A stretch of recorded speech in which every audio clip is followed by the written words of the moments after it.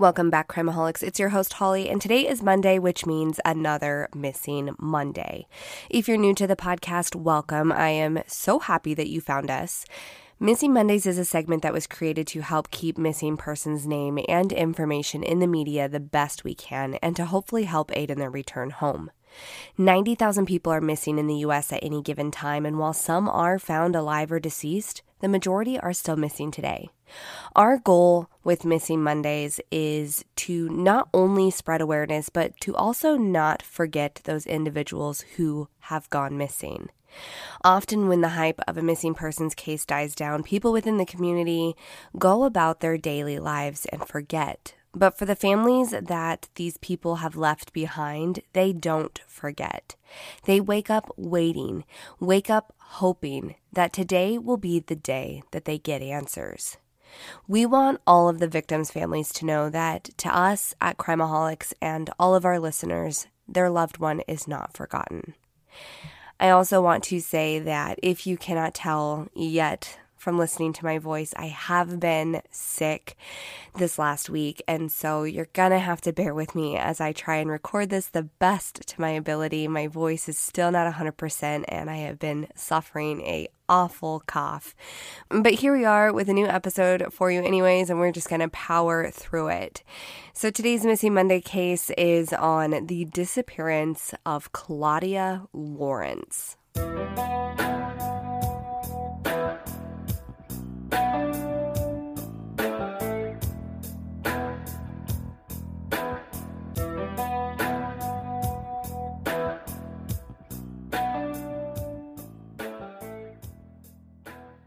Claudia Lawrence was born on February 27, 1974, to her parents Peter and Joan Lawrence.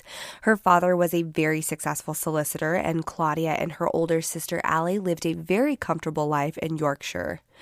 Her mother was a member of the Melton Town Council, and she even served a term as a mayor of the town at one point. Claudia grew up as a very happy child. She was extremely smart and very well educated. She had attended a private school called the York College for Girls, and growing up, Claudia was very close to both of her parents, even after the couple decided to go their separate ways and end their marriage. The older Claudia got, the more she was drawn to being in the kitchen. She absolutely adored cooking and loved to create dishes to serve to her friends and family. With this in mind, she enrolled at a local catering college and soon qualified as a chef. In the beginning, she worked in various different restaurants and hotels in York, but after a while, she wanted a change. She felt that the hours that she was working in the restaurants and hotels didn't really allow her to be very sociable with her friends and her family, and this was something that was very important to Claudia. She really enjoyed being around people she loved. So in 2006, she began working at Goodricke College at the University of York as a chef on the university's main campus. And right off the bat, everyone loved Claudia. She was a very hard worker. She was extremely reliable and was always prompt and on time. In 2007, when Claudia realized that she was really loving her position at the college, she decided to settle down and purchase a cottage that was just 3 miles away from her work. It was the perfect little setup and so ideal for her newfound happiness at the college. Just down the road from Claudia's new little cottage was a pub called the Nag's Head Pub, and she became a regular at this pub, and all the people that worked there knew her and loved her. Now, as I stated, Claudia was very close with her parents and even her older sister Allie, but she did keep some of her personal life private. And one of those details she kept to herself was her dating life. And though Claudia remained single for the majority of her adult life, she did have a series of short-term relationships, but she kept all of those to herself.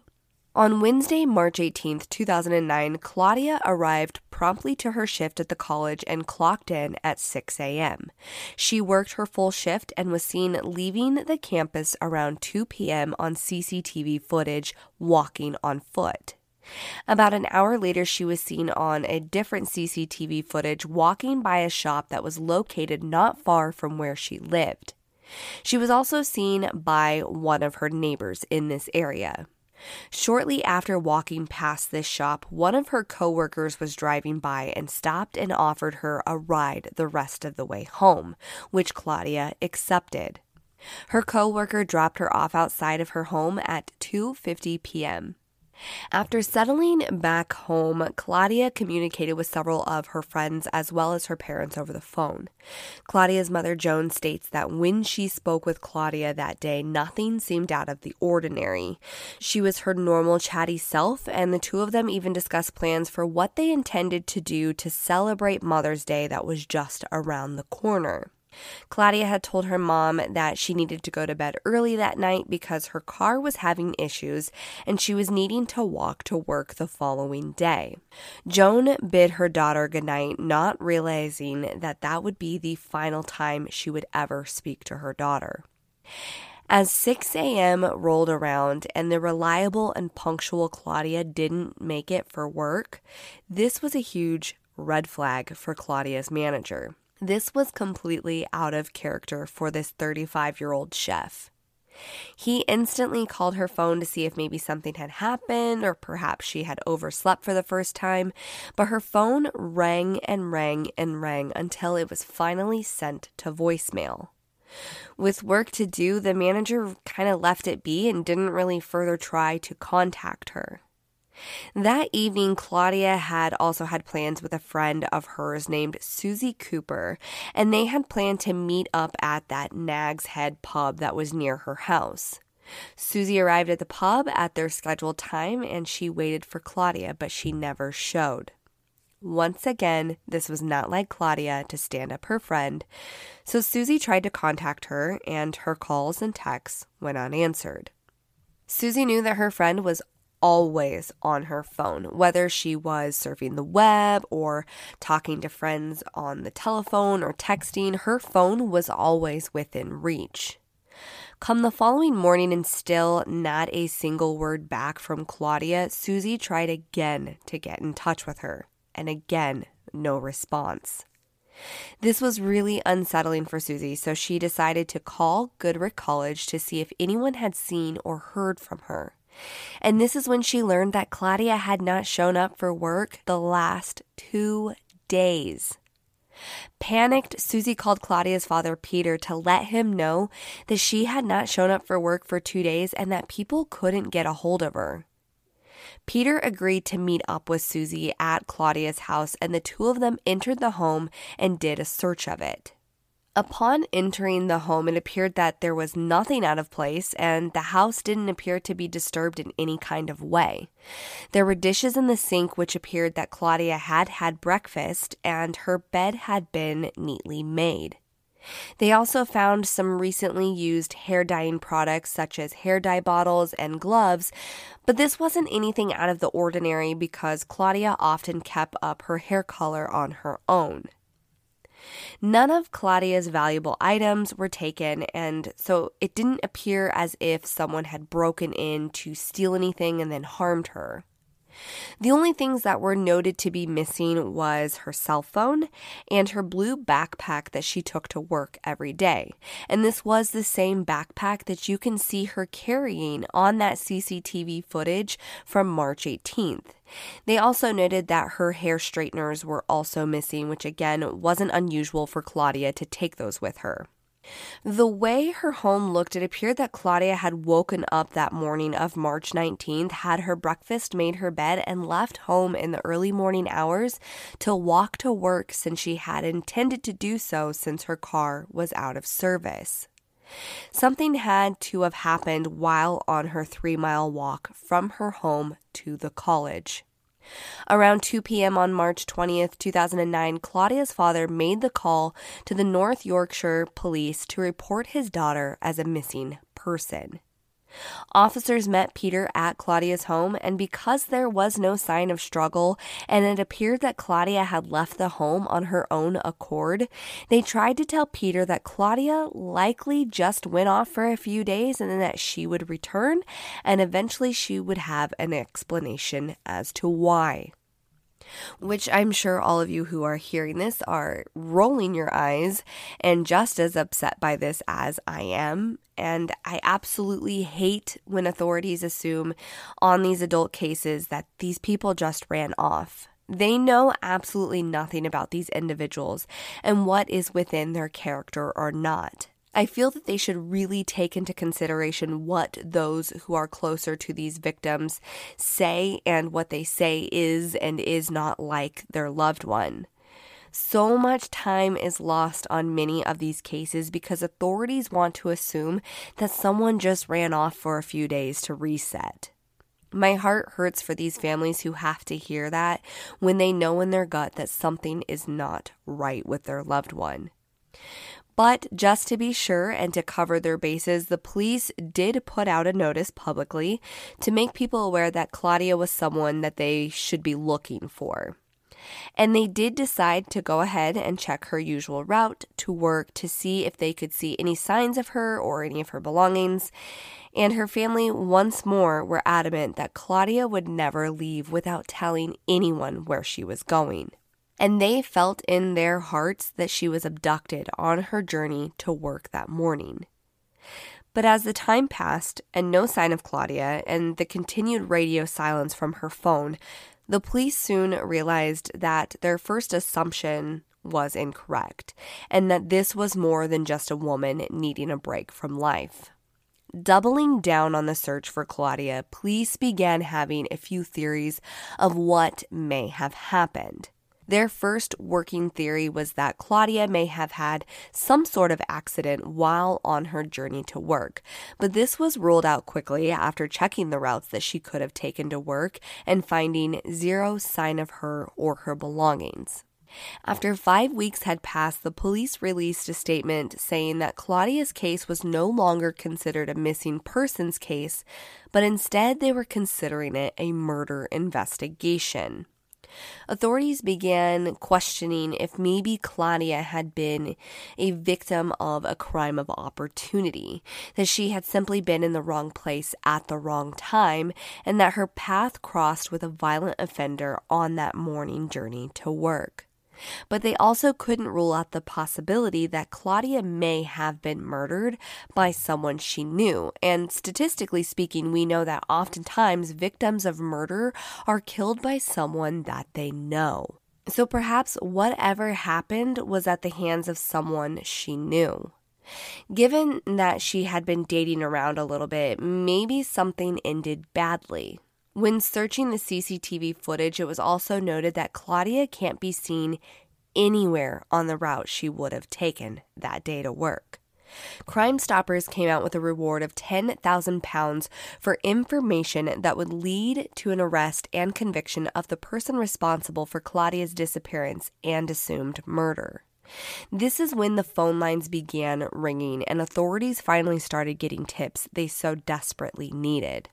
A witness came forward saying that they saw a woman who they believed was Claudia Lawrence speaking with a man on Melrose Gate Bridge at around 5:35 a.m. on the morning of March 19th, 2009. Which this bridge is near Claudia's home and also a bridge she would have crossed en route to her work. The witness claimed that he saw the man she was talking to smoking a cigarette and that he was holding it in his left hand. The man was described to have a skinny build and was said to be wearing a dark-colored hoodie with the hood drawn up and dark-colored tactical-style pants. The witness had also claimed that there had been a woman with the man that morning on the bridge, and she was described as smaller than him, and she had light brown, dull-colored hair. She was also wearing a blue jacket that stopped at her waist, and the jacket had buttons and pockets. Unfortunately, despite the pretty detailed description of the pair, they were unable to identify who they were or if they had any kind of involvement. As questions remain unanswered, the community really tried to rally together to help find Claudia and to get answers. Lead investigators went on national television to bring awareness to her case and to plead for anyone to come forward with any kind of suspicion on anything. What I found interesting in this specific interview, though, was they talk about how people with information might be trying to protect Claudia's image and reputation. And the investigator makes a statement about how he's not here to judge Claudia's relationships and that he's here to investigate them, and that he needs people to share this information with him. And there are reasons for these statements, which we will get into shortly. As I stated earlier, Claudia always had her phone within reach, and she was always texting and surfing the web and talking on it, and she didn't leave anywhere without the phone in hand. So investigators began digging into her phone records. They found that in the weeks leading up to her disappearance, Claudia had spent a lot of time in Acomb area of Yorkshire. They also found that her phone was still powered on until just after midday on Thursday, March 19th, and had stayed within the local area. They were also able to identify that the phone had been deliberately turned off, opposed to dying from low battery. When looking at the messages that Claudia had received on the night of the 18th, it was found that she had received a text message at 8:30 p.m. She had replied to this message, but 45 minutes later, when another message came through, she did not reply to that one. This last text that Claudia received was from a man who lived in Cyprus. In September of 2009, 6 months after Claudia's disappearance, the police announced that they were expanding their search to Cyprus. Cyprus is an area in which Claudia had visited on holiday several times, and she had at one point searched for job opportunities there, and she also knew several people who lived there. The lead investigator on the case also reported that several of the people they had questioned in Cyprus were refusing to give much information. A full year after Claudia's disappearance, police began searching Heslington after receiving some information, and they began scouring a muddy trail that was located near a park. On March 25, 2010, the team of searchers began looking through a field also that was near the University of York. They spent countless hours digging through heavy thickets of brush, only to come up empty-handed, and they believe that whomever it was that gave this tip was doing so to provide false information and send authorities on a wild goose chase that would end up at a dead end. One thing that investigators were heavily considering, and it takes me back to that comment earlier about the interview, was Claudia's relationships and love life that potentially could explain her disappearance and presumed murder. According to an article published by Yorkshire Post, after learning about Claudia's relationships, her family believes that she may have fallen victim to a jealous partner of one of the married men with whom she had a relationship with. It was also reported that through their investigation, they learned that Claudia had had many relationships with married men, and many of them she had met while drinking at the Nag's Head pub not far from her home. And I do want to take a moment and say that though this isn't what most would deem socially acceptable behavior on Claudia's part, we don't fully know the details of her personal relationships beyond what has been reported. In no way, shape, or form am I victim blaming or talking down on her relationships, and I know that in many articles that I read, Claudia was painted in a very, very nasty light. I do not agree with slander of a victim, and I will not tolerate nasty discussion on our social medias about this. However, I only bring it up because it is the facts of the case, and many speculate, including authorities, that this could have potentially led to her disappearance. In June of 2013, the North Yorkshire Police announced that they had formed a new major crimes unit that would be digging into some of the area's cold cases. The Major Crimes Unit began re-examining Claudia's case, and they did so by conducting a forensic search of the alleyway that was located behind Claudia's house. They also ran some DNA on items that had previously been collected from Claudia's car, including a cigarette butt, which they learned had a male's DNA on it. On the 5-year anniversary of her disappearance, CCTV footage was released that they had been holding on to since 2009. In the video, you can see a silver Ford Focus traveling in the direction of Claudia's home.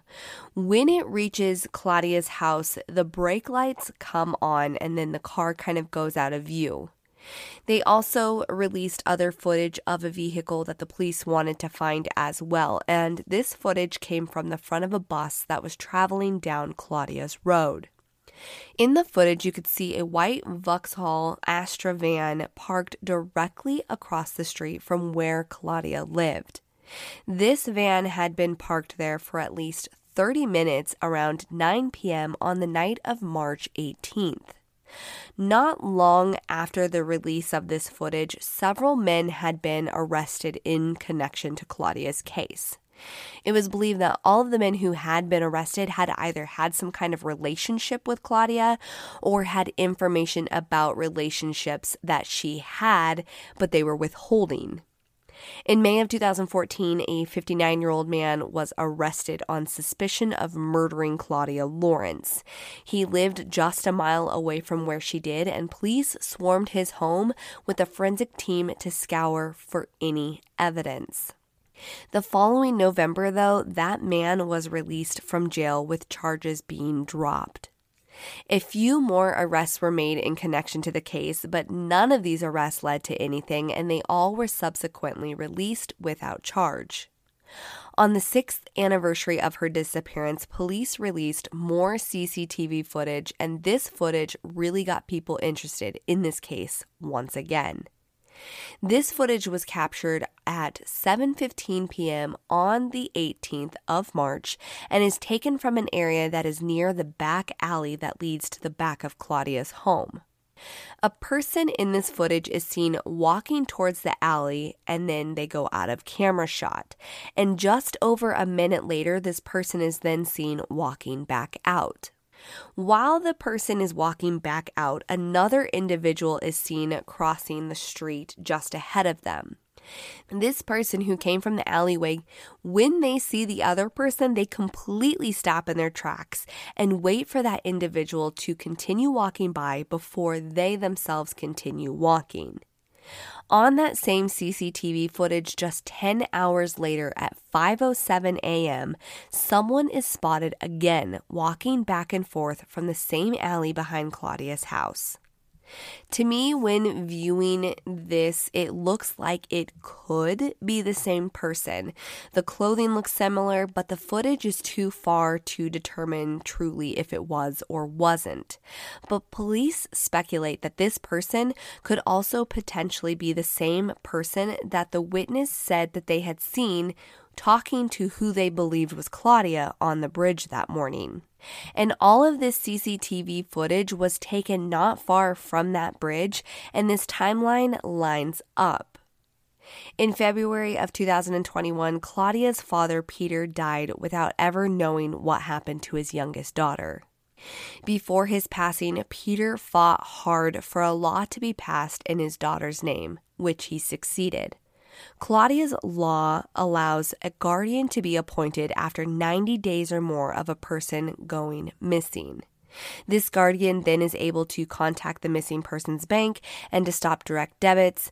They are also allowed to sell property of the missing and take care of things on the missing person's behalf. Many more searches for Claudia have been conducted, including searches of lakes and wooded areas, and nothing has been found. It has now been 13 years since Claudia Lawrence has gone missing. Her mother, Joan, is still fighting for answers on what happened to her daughter. She is quoted in an article that was published last month by The Guardian saying, "If you give up on hope, you may as well give up altogether." In the description of this episode, I will have a direct link that you can visit that will have all of the various different points of contact in case you have information about this case. There are also several different press links if you wish to look into those as well. If you're not already a part of our private Facebook group, you can find us by searching Crimeaholics Podcast Discussion Group on Facebook. In there, we share all information and pictures pertaining to the cases that we cover, and we also encourage all of our members to share all things true crime. Make sure you also follow us on TikTok and on Instagram at crimeaholics.podcast.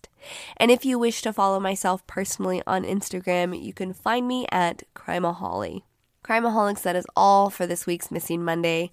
Thank you so much for enduring my groggy voice. Until next time, be aware and take care.